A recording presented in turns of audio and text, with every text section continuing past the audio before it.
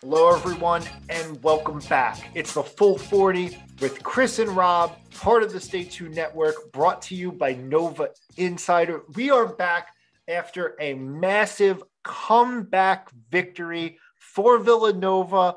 Left for Dead comes back to life, resurrects in time for Christmas. Couldn't write it better. Rob, what are you drinking tonight? That's a great intro. Unfortunately, it's not Easter, so the resurrection connection falls a little bit flat for me, but I see where you're going and I like it. I'm excited. I am drinking my typical Woodford Reserve tonight. I'm obviously excited about the win. I'm more excited about the guest that we have on. Always great to have him on the pod. Been on a couple of times now. Why don't I let you do the intro, Chris? I know you got it teed up. Yeah, so I'm drinking Bud Light. But I'll intro the guest. I don't deserve to drink more whiskey. I had too much already during the game. I'm introing the guest, John Fanta, a legend. The legend himself. He's back from John Fanta is back on the Full 40 with us. John, I understand you don't have a drink tonight, but it doesn't matter. You're here to have a good time. Am I right? I am currently drinking the reports of Villanova's demise were greatly exaggerated Kool-Aid. I like it. And Rob, and it tastes very good, and it should taste very good on the main line tonight because as we record this podcast, Villanova backs against the wall, gut check time, all the cliches of, hey, pressure's on you, it's time to show it. Look, they are an unbeatable train at the Finneran Pavilion, in league play especially. Yeah. There's a reason why the Villanova Wildcats have only lost one game at the Finn since Big East reconfiguration in 2013. That game coming to Butler in 2017. The 71-58 win over a quality Xavier team, a top 20 ranked Xavier team, a Xavier team that only had one loss. For Villanova's defense to hold Xavier to 22nd half points speaks volumes about a program with their backs against the wall. You need a win, and they find a way to get it. That as much as Wildcat fans out there might get a little bit upset or might be disgruntled at the start of this season, I get it. I get it because of your high standards, and you should have high standards. That's being a follower. By the same token, tonight was a reminder. It ain't so bad. It ain't so bad. You still own the Big East until someone fully takes it from you. Now, you start 0-2 in Big East play, and we got to start having a conversation. This was a win that Villanova needed to have. They got it, and they got it because they defended, and they said, you know what? We're not hitting perimeter shots. Fine. We've got to take the basketball to the cup. They did that in this game. Yeah, they did that, and they defended the shit out of it in the second half. I think a lot of that had to do with Caleb Daniels, but Rob, go ahead. No, I was going to say, John, I have to admit, I am one of the Villanova fans. I was literally texting this group at halftime saying, we look terrible. I think we're going to lose. I saw this team first half came out with no energy. It seemed like we were the same listless team that we were against Creighton and were against Baylor. I said, oh gosh, we're just pulling this into the pavilion now. It's going to continue. But the second half was totally different. And like you hit the nail on the head, the defense, I will say the past few games, the defense has been one of the somewhat consistent positive themes. It got the job done. I'm happy as always to eat my words and see what the second half brought. So I'm definitely in a better mood for sure. Chris, go ahead. John, we brought you in. I love it. We're just jumping right in here. We brought you in. Analyze Villanova, analyze the Big East, etc. This is all the things that we want to talk about with you. But I'm going to take it a massive step back. We got to take a way step back. We got to talk about John Fanta for a second here. Here's a guy who was on the Athletic, which is no slouch organization, right? On the Athletic, rated top 40 for college basketball under 40. Now, as far as I'm concerned, that's not a good enough ranking for you. because you are like, in my mind, like the next Bill Raftery of Big East and college basketball in general. Just like incredible enthusiasm, etc. So congratulations on that honor. But I want to talk to you a little bit about it. What it meant to you to see your name appear on that list. Well, extremely humbling, Chris and Robin. Thank you for that. It means the world, and you never do this type of stuff. You never go into your job day in and day out saying, let's do it for this type of recognition. You do it for the people that follow you. You do it for people like yourselves. You know, you guys have had me on your show from its infancy, and it's always been a pleasure to be on with you. And that's what I love about covering the Big East and covering college basketball. The level of passion that the fan bases have for a sport that probably doesn't get covered the way it used to get covered. It's clear to me there's still neighborhood. There's still room for it to get a lot of coverage. And it's a labor of love for me. And to get recognized by Seth Davis when he texted me, I've never met Seth.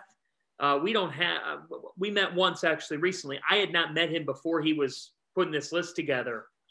And it was really a humbling thing to hear from him, because he had seen my work from afar, and he explained this to me once we had started talking. But he said it said that much more to me when I was putting it out there of, hey, who should win this accolade, or who should be on this list? And it was fans and followers who were submitting my name, and it was an overwhelming amount of response. That's extremely humbling, and I'm very, very thankful for that. And you only hope for something like that. You never plan, or you never even think about this type of stuff when you're in your day-by-day grind. But it is really, really special. And to be on the 40 under 40, you know, I would have taken 70 under 70 or 60 under 60, 40 under 40 at 26. I'm blessed. I'm lucky to cover the best basketball conference in America. Damn straight. And I'm lucky to interact with people like yourselves, because it is damn fun. And I cannot wait for what the road holds down the future. John, the best part about it, honestly, is that you've always given time to people like us. Like, look, we're not gonna split it. We do pretty good in the Villanova sphere of a podcast world, right? Like we do pretty good. We have a decent reach, right? But like, you come on and you give us everything you got, and that's you, that you bring you just bring seemingly a bottomless pit of energy to everything that you do. And I respect you for it. And not only do I respect you for it, I admire you. I admire it. It's incredible what you bring to college basketball. It adds value to my viewership and fan experience. I really mean that. Like, it's awesome. And to the point on the Big East, like, you've signed up for a great conference with really, really good fans who give a whole hell of a lot of shit. And that added, and UConn coming in added to it. When you think of like the @No Escalators account, like you think of all the people who come in, and then you think of all the individual groups of fans and groups of personalities in the Big East. It's great. You got to bring your A game. Look, these are A game fan bases. You got to bring that. And that's who I do it for. And I appreciate it when people are like, I enjoy listening, or I enjoy watching your work. At the end of the day, I want you to enjoy it. I mean, we get to cover these players and these coaches. They're people too. And when I get to talk to them, I want to treat them as such. Relationships are so important. But if you can't bring your A game, if you can't bring your passion, then why do it? Right. Then why do it? I've never taken a day for granted in this. I never will. It's very clear. Very clear. One thing a lot of people that are in our industry that from a young age, they'll say is, what's my next step? Where am I going next? What am I thinking next? Where am I heading? What's the next job? How do I parlay this into what's next? For me, of course, I always think about what's the future hold and how do I work towards that? But by the same token, if you make the very most of the now, what's in store for tomorrow and in the future weeks and future months and future years to come, that will be telling if you put the work in, because it will get recognized at some point by the right person. And for me, I've stuck with it. I haven't left for something else or entertained that much other things. And I've enjoyed covering the Big East Conference, so much so now that as I talk with you guys right now, I'm covering a game that probably at the beginning of the season people didn't think as highly of as they think of now. Hopefully, fingers crossed, it gets played. I'm doing play-by-play next week when number 15 Seton Hall visits number 22 Providence. That's awesome. And that's a product of, that's a game that a Tim Brando or a Joe Davis or a Gus Johnson has called top 25 matchup, and I get the opportunity to call that. That's just put the work in each day, and when you least expect it, your number will get called. And when they call your number, it might not even be for a game that they thought at the time was the biggest game of them all, but treat every game the same. Treat every interview the same. So I love coming on with you guys. You guys have a great following, and it's the place to be for a Villanova fan. But beyond that here, in the Big East Conference, what I like about this league is you have informed fan bases, a Marquette fan who listens to this, or a Georgetown fan who listens to this, or a UConn fan, believe it or not, to the Husky haters out there on social media, that'll check this out and say, hey, I learned something from this. Great fans, really, really good people. It's a privilege to cover this league, and it's always fun to be with you guys. Awesome. I love it, John, and congratulations once again. Thank you very much. Appreciate it. Congratulations once again. Some bonus professional advice too on the everything John said. I was like, I'm not in I've only realized this recently, and I know I'm several years older than John, so he's thinking on the right track. But anyway, I can never get the facial hair that you have, Rob. No, you have no idea how hard he worked for that facial hair. I work a lot. Recently, sorry, I'm going to distract from the podcast here. Recently, it's fair. He went to his barber to get a trim up of his beard, and the barber shaved. The barber shaved up. You understand? He's got some patchiness here. He's got some patchiness going on. Patchiness.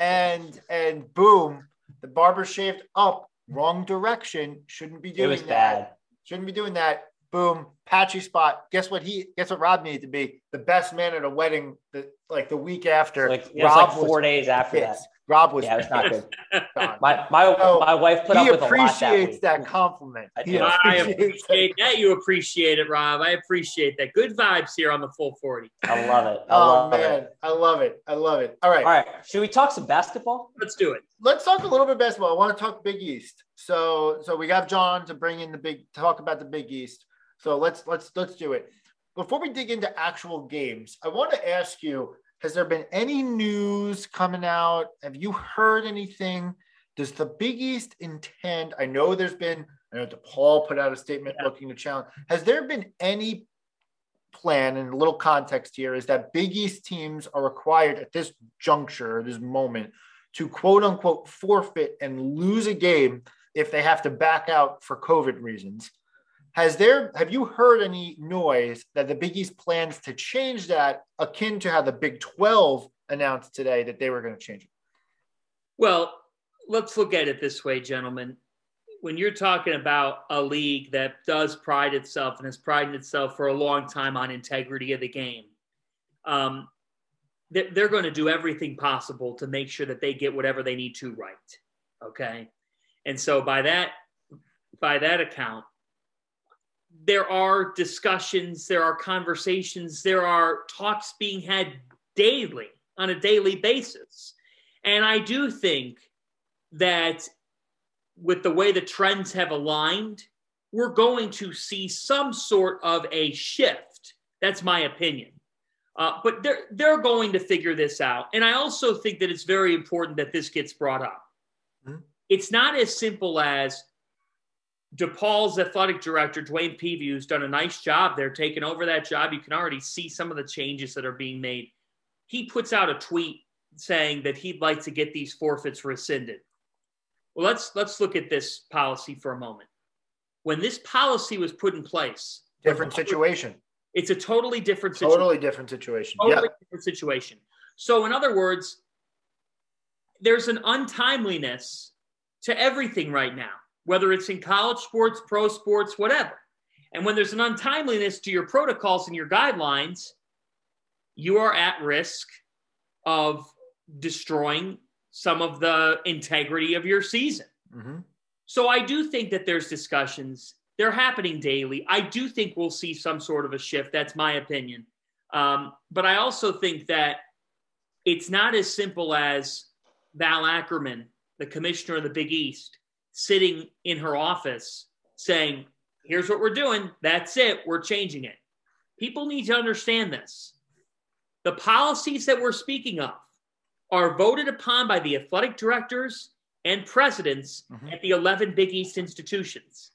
This is not put into action by the conference office. It's voted on and approved and discussed to begin with by the schools themselves. Right. And so because DePaul's AD says one thing, another AD may be saying another thing, and a third AD might be saying, my school hasn't been impacted by this. Why am I having to do this, that, and that? So the point is, there's a lot of parties here in place. And I do think that we will see some sort of a shift. I for one, think it's necessary. I don't make those decisions beyond my pay grade, but let's bear in mind, this is not just a simple one or two people in an office making the decision. This gets brought to the attention of the athletic directors and will be brought to the attention of them again. It's already been. So it's going to continue to get brought up. I do think we'll see some sort of a shift. But to those who are saying, make the change happen, this is bull. That's our world has shown us in the last 2 years that to get the wheels turning on a lot of stuff is not easy. Example, getting people tested for this virus right now on a very different level, and a very more meaningful level. It's hard to get a test right now, as we've talked about. So I think we'll see some sort of a shift. Discussions are happening daily. Nobody's sitting in an office happy with forfeits. No. There's no so let's give this a chance. Let's see what plays out here in the next couple of days. That's a really good point. I hadn't even conceptualized that. Of course, you've got to convince all of the schools and all of the ADs to come along with this too. You do. And you do. And you also have to understand that to that point, Rob, every school's in a different place with this right now. And so Villanova's played 2 conference games. They're on their schedule. DePaul's not, but what happens there? So there's got to be some balance achieved. And I do think that we'll see some of that. When you have more forfeitures than games being played, that's a problem. Yeah. And it's the elephant in the room. Yeah.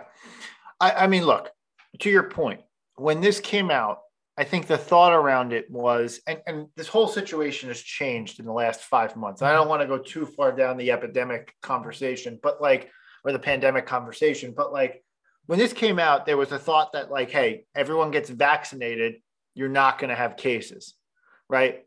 Delta and Omicron have changed the conversation meaningfully in such that you can have cases now. It's still more rare, but it still can happen.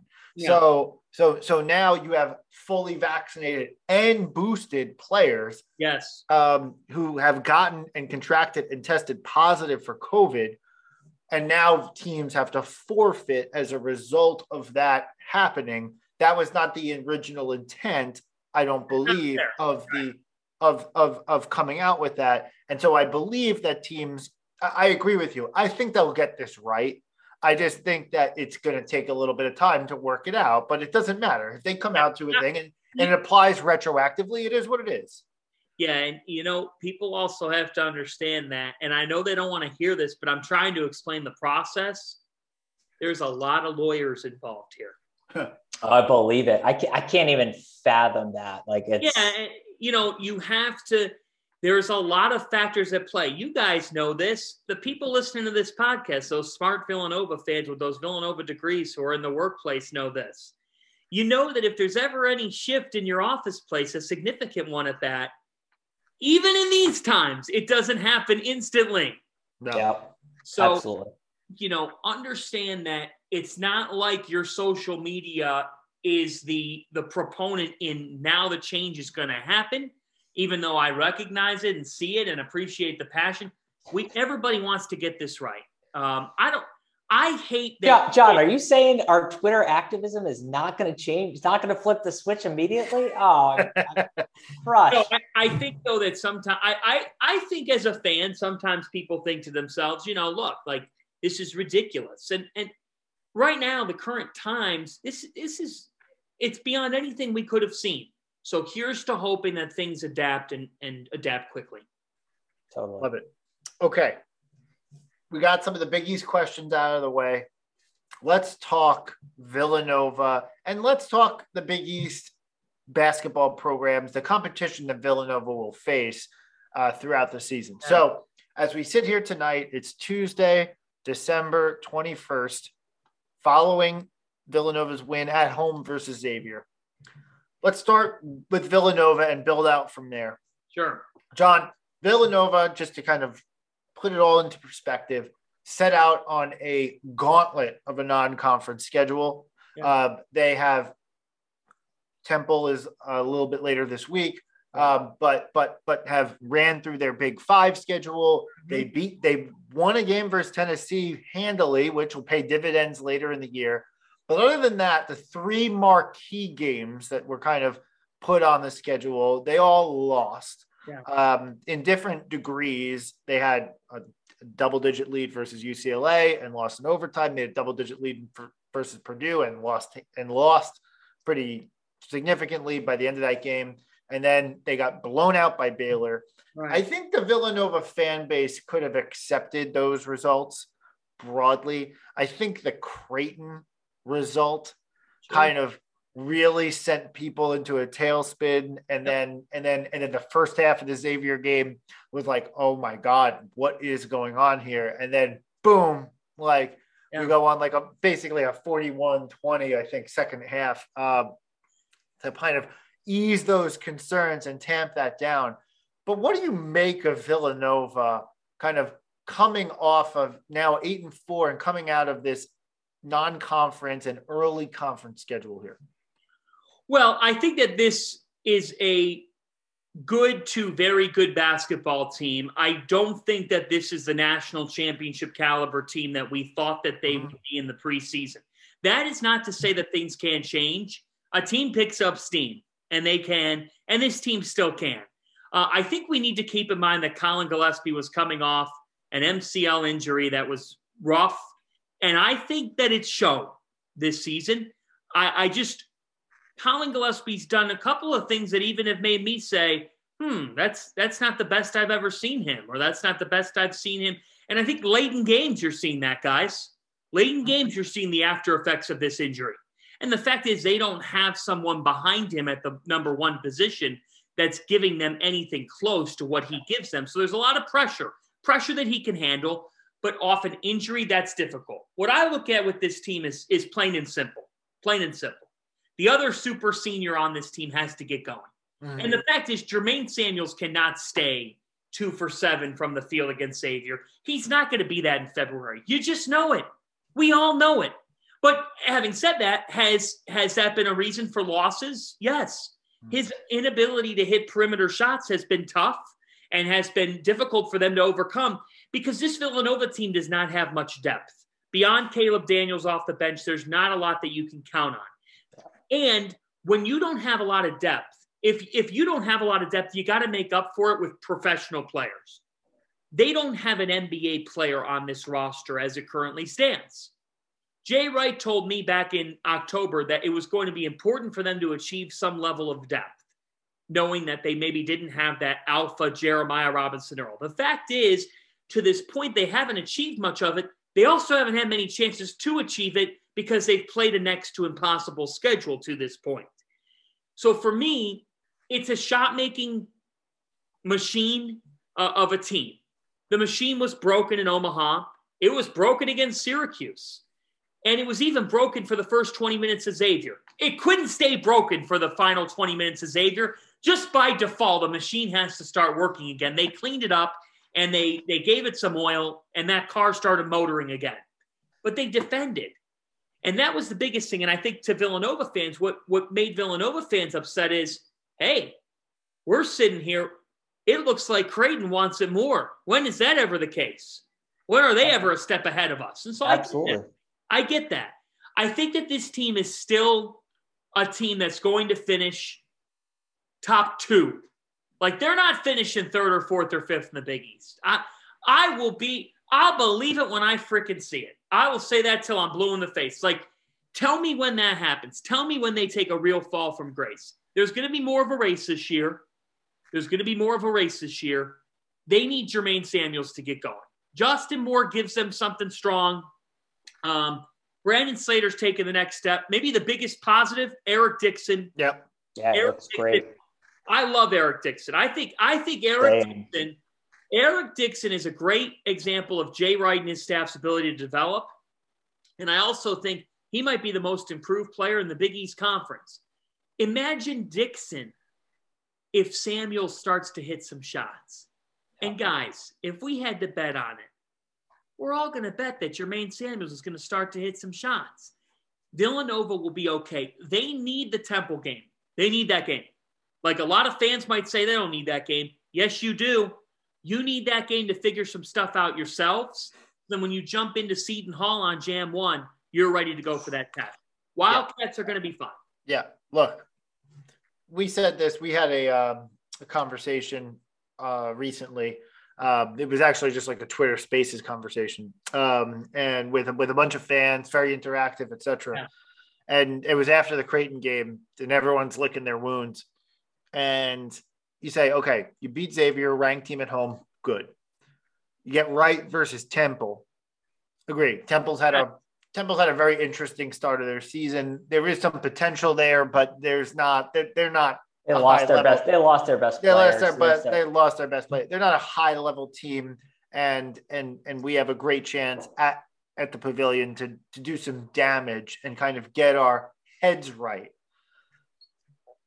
You win a game in Newark versus Seton Hall, and I know, John, you're a Seton Hall grad, but you win that game there. Huge. That would be huge. That's a statement victory, and all of a sudden now you got a schedule. And you move on, and like, okay, you put the rearview mirror on, a new year, new resolution, so to speak, and you move forward from there. Yeah. Now, do you need to win that Seton Hall game if you win? No, you don't need to win in Newark versus an excellent Seton Hall team, extremely balanced Seton Hall team. No, and very few teams have of late. So you don't need to have that game, but that would be the statement victory of Villanova's season to date, if they're able to pull it off. Yeah, look, it would be, but you got to take it certainly a game at a time. I think that this team has a lot of room that they can get better at. But I think that Jermaine Samuels is the biggest proponent. My big picture concern is when they go up against top guns, the one thing about them is they have to beat you a certain way. You know, there's probably not 5 or 6 different ways that this particular Nova team is going to beat you. They got to beat you with inside out, driving kick action. Their defense has taken some step. Like, that was a big step against Xavier, because I thought at halftime Xavier was getting whatever it wanted. Everyone's like, well, Xavier made their first 6 threes, then they missed their final 17 attempts. Yeah, but Xavier was getting open looks in the first half, and Villanova was giving them up. So for me, I think that Villanova is a team that's very good, that ends up being a top 15-ish team heading into the postseason, maybe top 12. I don't know, though, big picture about them being that team that makes the Elite 8 or something like that, because I just don't know if they have enough ways on offense in which they can beat you. And there's such an unknown after Daniels on the roster. Yeah. It's so hard to go 6 deep. Like, you got to be able to have 8. And when you have 6 and none of them are a pro, it becomes really difficult. In my view, you need to have, I agree with everything you said. You need to have Slater needs to be consistent. Samuels needs to be consistent. Oof. Samuels needs to be consistent. Samuels has to be consistent. You're a super senior. Yeah, right. It's time. Right. It's now, I love the aggressiveness that, more typically brings, I think he had a couple games where he was a little bit off for some reason. I couldn't figure out why, but more typically brings aggressiveness. Eric Dixon has been forcing the issue, to your point. And then candidly, to me, in the Xavier game tonight, I thought Caleb Daniels was the difference. And we do a couple of things here on the full 40, John, and we're going to let you take part in it. We'll let you take part in it. We give out 3 awards a week. You're not going to want to take part in one of them because one of them is a little bit more on the negative side. Okay, go ahead. On the positive side, we award the Shaq Fit Man Play of the Week. So a very specific individual play that was crucial, that showed athleticism and just manhood in general. Named after Villanova's strength and conditioning coach, John Shackleton. Yeah. I know the play right now. Yeah. And I think we're all going to say the same one, but we'll move on. I just want to introduce all of the awards. We do the Alpha Dog of the Week, which is the best player of the week. So we have that. And then we have it originated because one time coming into a TV timeout, Jay Wright yelled at Justin Moore, "Pass the fucking ball." And you could see it clear as day in there. So we have the Pass the fucking ball award of the week as well. I guess that you're not going to want to take part in that one, which is fine. But we'll do the first 2 here.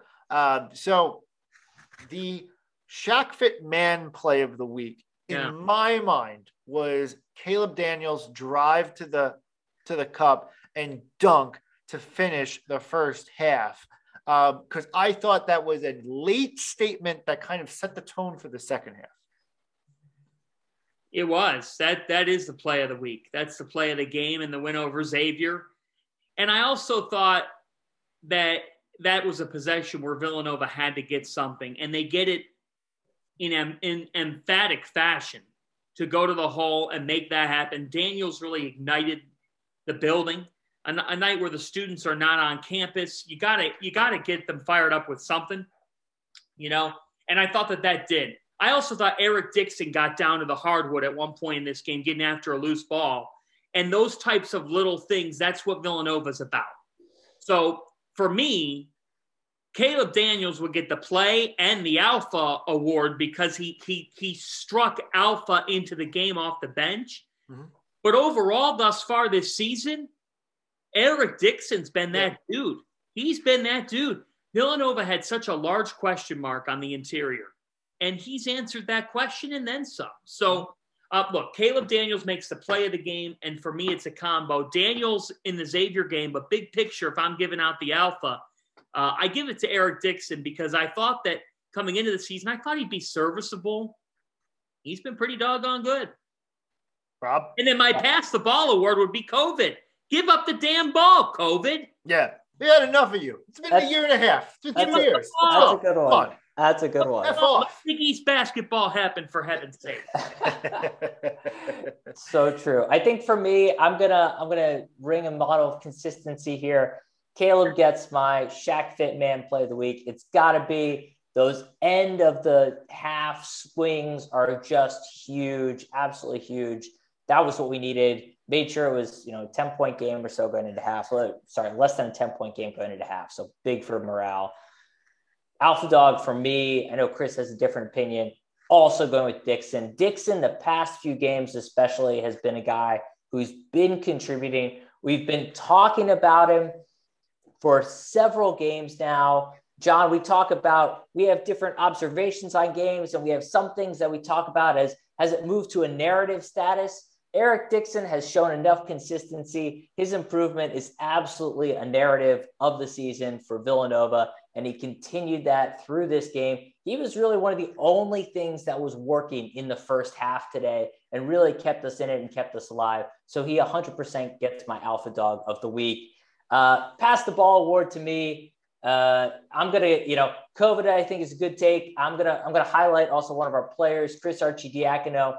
Look, Arch has served some role on this team. He stepped in to fill a need. Today was not his day. That's for sure. I think Jay saw the same thing. He had a good run in the first half, couple errors, and Jay kind of gave him the rope after that. And we really didn't see him in the second half. Actually saw a little bit of Jordan Longino, which is quite interesting. Hopefully, knock on wood, we see a little bit more of it. But anyway, Chris Arch gets my vote on that one. So look, Shaq Fit Play of the Week. I already said it. Alpha Dog of the Week. I'm taking a different approach. Caleb Daniels. The reason why I thought Caleb was the reason that we won tonight. Sometimes, and that's necessarily looking at the box score, etc. Watching the game and as it flowed, defensively, offensively, it seemed like Caleb made big shot after big shot, got in the way defensively, constantly made important plays at important moments that shifted the tide of the game. And for that reason, he's my alpha dog.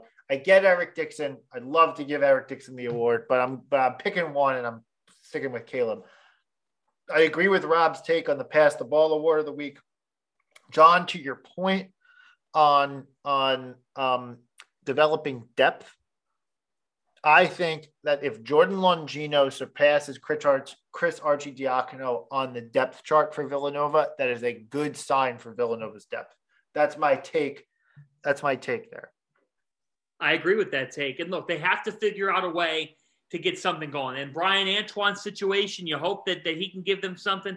I wish that we maybe saw something of Trey Patterson, but we haven't. And maybe there's got to be a reason for it. One thing I do laugh at is when people criticize Jay Wright for not playing certain guys. Like, well, and you're laughing at us. He's a basketball Hall of Famer.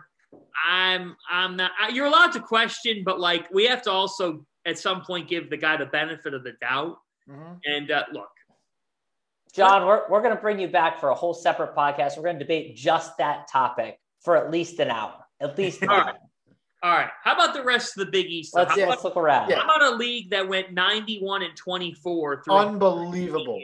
Look, early on the season, we lose a couple games, UCLA and Purdue, and we're sitting here and we're like, man, are we going to get these opportunities again, et cetera? The answer to the question is, yeah, we're going to get a ton of opportunities in the Big East. Let's start with your alma mater, Seton Hall, and what they've done in the out-of-conference schedule. Win away at Michigan, win at home versus Texas, a litany of other victories across the board. Seton Hall, to me, appears to be the most complete team in the conference, and in my mind, looks like a potential Sweet 16 Elite 8 type team.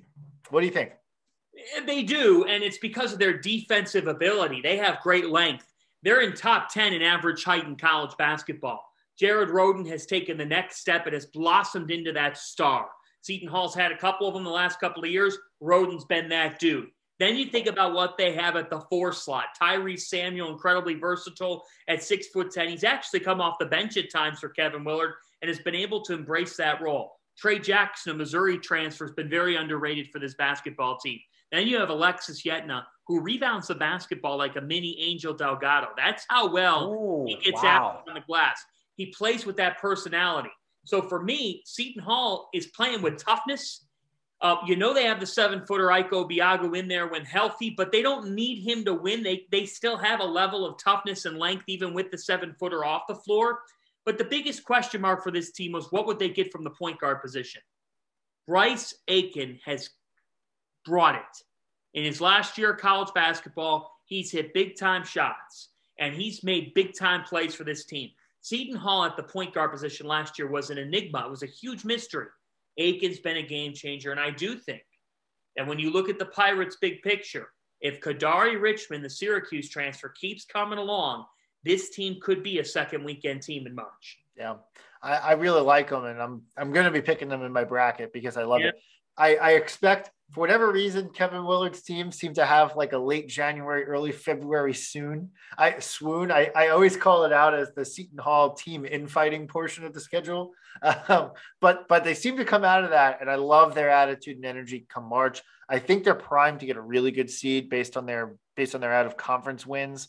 I think they're going to continue to win in the Big East Conference, and I think they're primed to make a run in the tournament, the Big East tournament, that is, to put them in a good position to make a Sweet 16 Elite 8 run. Sure, I agree with you guys. I want to stick in the New York metro area and kind of a little bit of a different circumstance, St. John's, who is they giveth and they taketh away. It seems like one moment you look at St. John's, you're like, oh my God, they could beat anybody in the country. And then you look at St. John's another time and like, how does this team get past Ken Palm 200? So like, is this just a simple case of playing up and down to a competition, or is there a personnel issue that's not working out for them? Well, I think it's a non-conference scheduling issue that didn't really prepare the team well enough in some of their marquee games. But I do think that it's a personnel problem. From game to game, you don't know what they're going to get from certain guys. And that's problematic here at this stage of the season. Offensively, it's so reliant on Champagny and Alexander that beyond that, you don't know what you're going to get from Tariq Coburn or Montez Mathis. I think that they're bigger inside, which is helpful. Joel Soriano has been a quality ad. Aaron Wheeler's given them some spurts, but not consistent. That's the thing. Like, they don't have game-to-game consistency out of their supporting cast. And when you add in 7 transfers in an offseason, this is the other side of it. That right. Grass is greener, not always greener for everybody involved. You know, the St. John's kids that transferred down are having troubles. So I think there's two sides to the street, guys. I think that this is a basketball team that has the potential by February to be a really good basketball team, but they don't have the body of work to show for it. So that's very problematic. They're stuck. I mean, St. John's right now has it's like kissing your sister type feel. And I don't know what that feels like, but I've heard that line before. What an analogy, John. I've heard that. It's kind of like, you know, like it's a weird place to be in because they probably will end up being one of the better teams, or at least I still think they could be anyways, right? Right? But then again, they might finish 8th or 9th or 10th. You don't know what you're getting from day to day with this team. And that's a problem for a team that we thought would make the tournament. I agree. I think St. John's is a disappointing. Look, you excuse the Kansas loss, right? Kansas is obviously a top 10 opponent. You excuse that loss, even if it's at home. But they just don't look strong. Like that, I just can't put my finger on it. There's no consistency there. Like yes, you have Posh Alexander. Yes, you have Julian Champagny. But like, where is that backbone of this team that I thought I saw developing in the second half of last year? I just don't see it. No, I don't see it either. It's not there right now. And that's a problem. You know, should we shift gears to a team that is more consistent? Perhaps UConn also in the tri-state? Going up 95. We're traveling up 95, John. Yeah, I'll tell you what. I'll go someone over them right now. It's the team that beat them this past Saturday. It's the Providence Friars who sit at 11-1. The Providence Friars are in a terrific spot right now. The only team in college basketball with 4 quadrant 1 wins. Wow. I didn't realize that. Only team. Texas Tech. That was a great win at home. Yep, at Wisconsin. Now, Wisconsin didn't have Johnny Davis, but still, you got to go out there and win. Kohl Center's a tough place to win at. Texas Tech, at Wisconsin, at UConn. Yep. And then a neutral win over Northwestern, I think, constitutes itself as a Q1 win as well. Look, this basketball team has put itself in a very nice position. And I think that when you look at what they've been able to do, they've done it because Al Durham, the Indiana transfer, has been fantastic. He's been fantastic. He's a playmaking guard. Nate Watson, we knew would be the constant, but this Providence team has a backcourt. Durham, AJ Reeves doesn't have to be the guy, so he's more comfortable there. And Ed Croswell's been a real X factor for them off the bench. So I like this Providence Friars team. They're playing Ed Cooley throwback style basketball, and it's worked. Is this a year where Providence, you think, because here's my little bit of my issue with Providence. Every year we talk about Ed Cooley's consistent. Providence always does enough to get into the tournament. And we sit here and it's kind of always a first round exit. Is this the year Providence makes it out of that first round? Is there a chance they get to the second weekend? I don't know if they're a second weekend team, but we had them preseason 7 in the Big East. Right. Them making the tournament alone is a success. Right. I know people want to see second weekend, but it's hard to be one of the last 16. Yeah. If this team wins a game, that's a big accomplishment alone. So could they win a game? Yes. Do I think they're a second weekend team? I don't think so, but I've seen crazier things happen. Remember in the tournament, random things happen. The Pac-12 had a banner year last year. Now they had some talent, but still, it's all dependent on the draw. You don't need to tell Villanova fans that crazy things happen in the tournament. A team that lost its best player to an MCL injury last year makes the Sweet 16 and takes the first half to right in Baylor's grill, right? Yep. And 6 years ago, we have one of the best teams that we've ever had and can't get out of the second round versus NC State. So, the tournament can be a crapshoot in a lot of ways. You're right. It can be a crapshoot in a lot of ways. And, I think that what we know is this. The Big East has put itself in a position where it could get 6 or 7 teams in the NCAA tournament. Villanova, UConn, Xavier, Seton Hall, Providence. And then let's see. We'll see beyond what happens there. I mean, you have a couple of Marquette, you look at Creighton, you look at St. John's if they get on a heater, right. Probably not likely. Right. But you have a position where that you're going to get 5 and you could get 6, maybe even 7 in. That is big for this league. That Villanova's going to go. Xavier's going to go. Seton Hall. Providence. Connecticut. And then any of the Marquette, like you said, Marquette, Creighton. Look, we haven't talked about them because I know people don't talk about them, but DePaul's 9-1. DePaul. #rank DePaul. And they won at Louisville and they beat Rutgers. And look, Rutgers hasn't been that good. Rutgers still beat the number 1 team in the country on a given night. So it's interesting how college basketball works, but the Big East has put itself in a good spot. John, I know we're running up on the top of the hour. What are your predictions? So you say Villanova won't drop to 3 or 4 in the conference, might be 2. What is the team that is the threat to unseed Villanova out of the one line of the Big East tournament? Yeah, I mean, the problem is that it's hard game to game to know what you're going to get offensively from them. But when they play their best game, the Connecticut Huskies are the best team in this league, in my humble opinion. But I don't think they didn't play well against Providence, and offensively they're limited. Yep. Seton Hall might be that team. They're tough, but they are inconsistent at times in the month, like late January, early February, and so I do wonder about that. It takes such consistency to win this league. I still think Xavier could be the team that wins the league, ironically. Even though they lost to Villanova, they showed us what they're capable of in that first half tonight. So I think there's a number of candidates, but I think that we're not going to see this picture develop until late Jan, early Feb. I think the league winner might be 14-6, 15-5. It's not going to be 16-4. It's not going to be that. I just don't think someone's going to run the gauntlet that much. So I think it'll be a mixing of those teams. It's hard, guys, because like right now, still night to night, you don't know what you're going to get in this league. And it's also hard because you have right now, Seton Hall hasn't played a game in, it's going to be 2 weeks by the time this week's over. And, other teams too have either been on pause or haven't played, or it's kind of strange right now with our current times. But do I think if I were a betting man, I would still say Villanova wins the Big East. I think they just find a way. Okay. I'll take it. I don't know. I just don't know if there's another one of the teams that I just listed.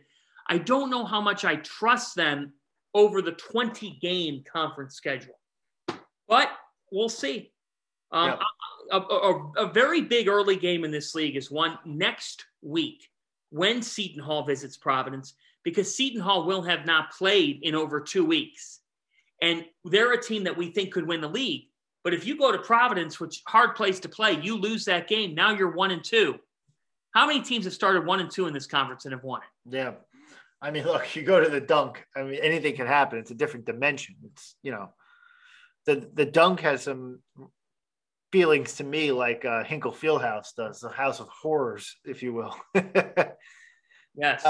Yes. But yeah, look, this conference is obviously turned into an absolute slugfest in a lot of ways. It's good for the league overall. It'll result in 6 bids.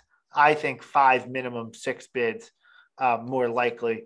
5 to 7 bids in the NCAA tournament. Can teams bust out of that first weekend into the second weekend? I think is the measure of the conference, if you will, because they have plenty of bids racked up since the inception of the reorganized league. 7 or 9 years ago, but not a lot of second weekend visits. And I think that's the next step in the evolution of the conference. Sure. That is the next step. And I think that this league could make it. Certain teams got to continue to grow. This Villanova team's going to have to show us better signs. But look, let's remember in March, if they finish against a top-tier team, remember that they were right on the doorstep against Purdue and against UCLA. We say that playing those games benefits you no matter what. Will it benefit them in March if they're on the doorstep against one of the elite? Let's see if it does. All right. I'm going to have lightning round you. Go ahead. Who is dark horse favorite? You're not favorite. Dark horse candidate, not to win the conference because that's a 20-game gauntlet, as you said, but to win the tournament. Dark horse candidate. So how about this? A dark horse to me is a team outside what we think is the top 3 or 4. Yep. In the conference tournament. Yep. St. John's. Okay. Oof, okay. St. John's. Let's go crazy. Maybe it's their year after all the doubters. They put it all together. They put together for 3 days, and they win it. So next lightning round question. You've said Colin has been a step off. Maybe it's the recovery from the MCL injury, etc. Who right now is your favorite to win player of the year in the conference? Man, that's a really hard question. I would say Jared Rhoden at Seton Hall. Yeah. I don't think any one player means more to their team, and Seton Hall has the best results in the conference. So best team thus far, best player, Rhoden. Which Big East team makes the deepest run in the NCAA tournament? Let me go out on a limb. No, I'm not. Nova. Villanova's going to figure this out. They're going to figure this out, and they're going to end up making the deepest run. I can't not try. I need to see Jay Wright turn me down. Every time I've asked Jay Wright out on a date, he said yes. So I'm going to go with Jay Wright until I'm not going to get old takes exposed over taking somebody else. Yeah, but John, if he's going to take you on a date, he should at least wear a suit, right? Come on. I feel like you should take a drink every time you hear somebody say he looks a lot better in suits. Oh my God, he does though. He does look better. I'd run out of alcohol very quickly, John. It's rough. It's become so much. It's become every single broadcast we hear. All right. I kind of disagree with it too, by the way. Anyway, topic of conversation for our next pod. Chris, back to the lightning round. Conversation for our next pod. Yeah.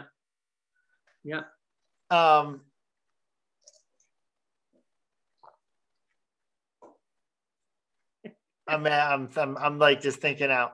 Okay, I'm gonna bust out of the Big East for a second. Lightning round, national scene. Your top team in the country that you've seen so far. Wow, great question. I mean, there's some candidates. Purdue has looked amazing at times. Baylor's looked amazing at times. Gonzaga looked amazing against us. Duke has looked incredible at times. Yeah, right. Yeah, so I would say that the team that has performed the best that I've seen is Baylor because they've defended the best. They have 3 guards in Akinjo, Flagler, Cryer. You have what seems like an unlimited shelf of bigs, right? So Scott Drew's just formed this physical beast of a team. And they're just going to defend you for 40 minutes. If they get anything from their guard play, your night's over. Yeah. After that, I would say Duke because they defend they have the best player in the sport in Paolo Banchero. Ooh. My problem with Duke is they don't hit perimeter shots. And so in the NCAA tournament, Michigan State beat Duke a couple years ago because even though Duke had the best player involved in the game, Michigan State had the game manager in Cassius Winston and just would not let up and force Duke into perimeter shots. Baylor Duke, I have trust issues with Purdue in the NCAA tournament and still do. I think Ochai Agbaji in Kansas could be right there too. I love their makeup. I think there's a well-roundedness to it. And then Gonzaga is still Gonzaga. They stumbled a couple of times, but that's a ball club that like is still one of the 5 best teams in America. They still are to me. So with Chet and with Timmy, and they got to still figure out some more of that dynamic. But guys, Andrew Nembhard is a beast. He's a beast of a guard. He's going to charge that program. Zags will be A-okay. I'm as opposed to a lot of people who are saying it's Purdue. I'm hung up on Purdue defensively. And I just wonder if that ends up, maybe it won't cost them at all. Maybe I'll look like an idiot, but that's my one thought. And that's where I go Baylor and Duke a little bit more. And I'm not this Dukey normally. Yeah. I haven't answered Duke in a long time, but I like this Duke. Hey, look, all of your answers are legit. I mean, there's no debate. Like, you can't really sit there and be like, "Oh, you're an idiot," like right. for any of these takes. In my mind, I've watched a little bit of Paolo Banchero. I am Jaden Ivey to me is just I just love the way he looks when he plays. Like has like a Ja Morant-ness to him that like just the way he flows through the way he like everything that he does. I just look at Ivy and I say that's a guy who's going to get a lot better, and he could be a takeover guy in March. To me, it's between Purdue or Baylor. I'm biased because I look at teams that beat like I do this every season. Any team that beat Villanova, I'm like Final Four, obviously. And that's like every time I fill out a bracket, I always get burned by a team that beat Villanova. Yes, for sure. Look, it's either Villanova wins national title or you get burned by a team that beats them. No question for you. Any good stories? Any final thoughts? You've now covered basketball in a year plus of COVID. Anything in particular in the last thing that sticks out in your mind of just like, well, that was weird, or that was like funny, or man, I can't imagine this happening ever again? A great story that I do have actually came a couple weeks ago at Walsh Gym. And I was doing a game at Walsh, rather. Seton Hall was playing Division II Nyack on a Saturday afternoon. So I was looking for some material for the second half of the game. So I called Bill Raftery, and I said, because he was a Seton Hall coach, and he coached there. He coached games at Walsh. I said, so what's your best Walsh Gym story? He said to me, and this is like old school college basketball. He said, we used to take advantage of the dead spots on the hardwood floor with the 2x4s, and we would force our opponents into the spots on the floor that were the dead spots. Oh my God. So when they dribbled the ball, it wouldn't go up as much, and it'd go out of bounds. He goes, we won some games off forcing teams to the dead spots of the hardwood. That's ridiculous. I can hear Bill Raftery saying this story to you. Yes. How crazy is that story? Awesome. Really nice. I'll tell you a pretty good referee one. Here's another one.